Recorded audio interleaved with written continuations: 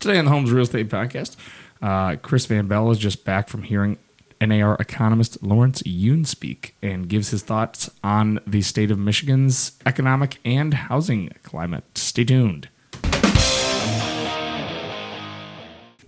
Hello, everybody. This is the Homes Real Estate Podcast. I'm Peter Turing. And I'm Chris Van Bell. And today we are talking about an event that Chris just attended that I was unfortunately unable to due to some unforeseen water in my basement. We had a massive storm this morning. It kind of sucks because you actually wanted to go. Yeah, the one event I actually wanted to go to. We have people, and I'm not going to say producers, not producers, whatever, that you should go and see stuff like this because it really, really helps out your business, and they're not there. I'll tell you this.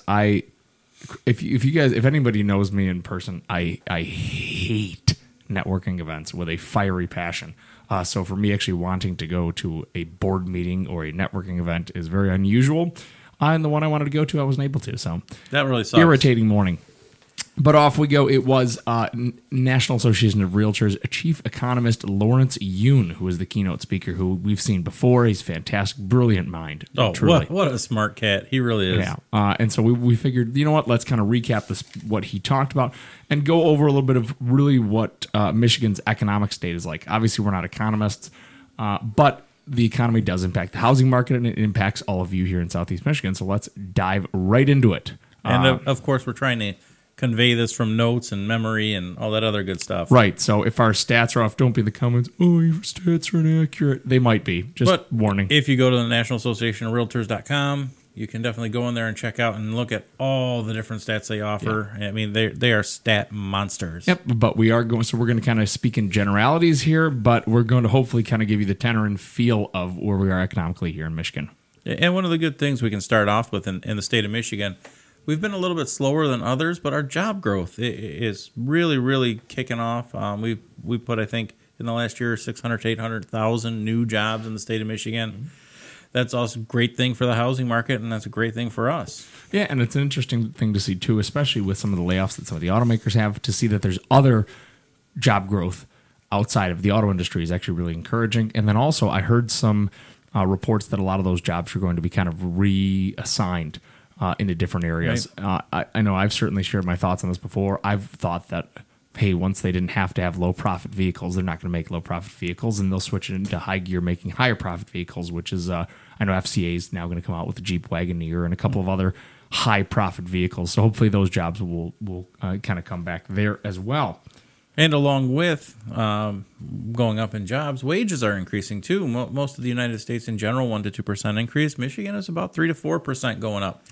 So more money in your pocket, more money to spend, more money to save, more money to invest. And especially if you look, too, Michigan is, I believe we're in the top 15 of affordability as far as housing and general living costs, where we don't have exorbitant state taxes, things like that. So if you have higher wage growth in a state like Michigan, that is not necessarily a very high cost of living state versus, 3 or 4% in California, where you're seeing tax hikes and, other things that are siphoning money out of your pocket. It really means more money in your pocket that you can do what you will. Well, and that's why these big hitters like Amazon and Google are taking a look at Michigan for places to put their bases or places to work for their employees. So, and I'm sure that's part of the job growth. Obviously, I'm not sure if you've driven by it. It's at 23 Mile in Shelby.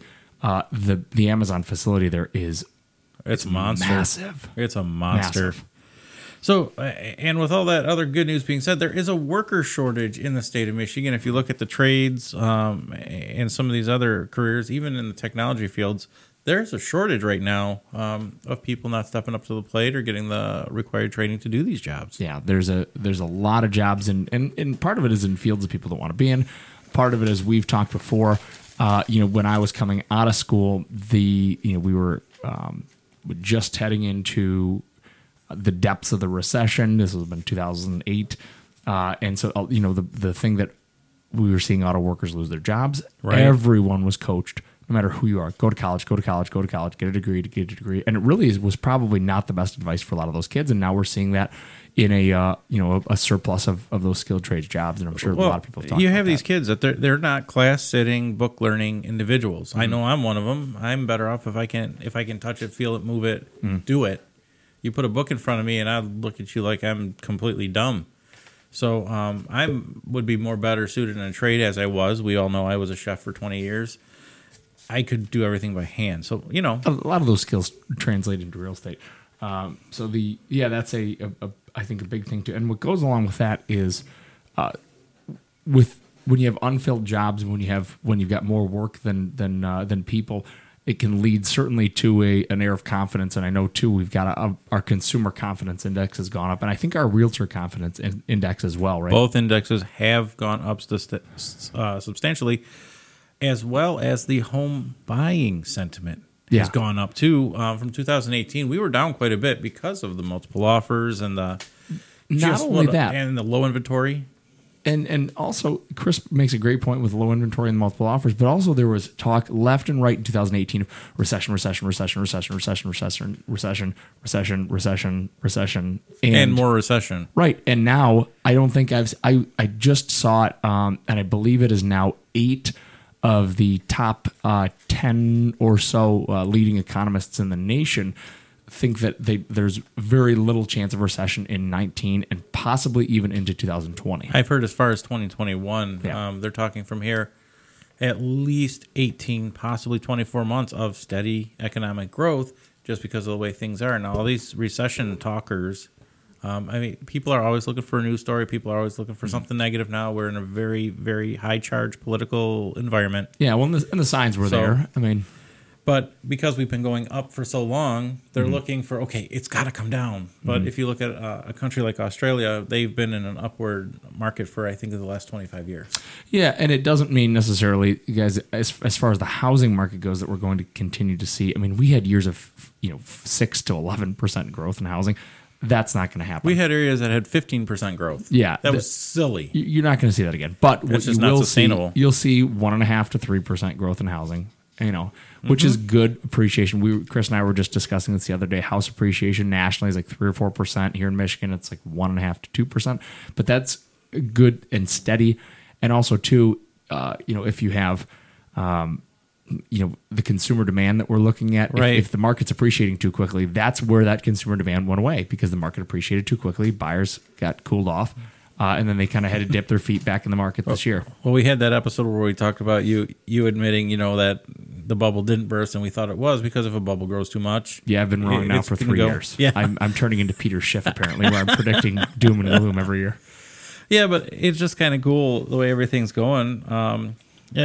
We found out another thing I found interesting. My wife is a lender. Mm-hmm. Mortgage applications are up 7%. Now, it doesn't mean everybody's getting a loan, everybody's buying a house.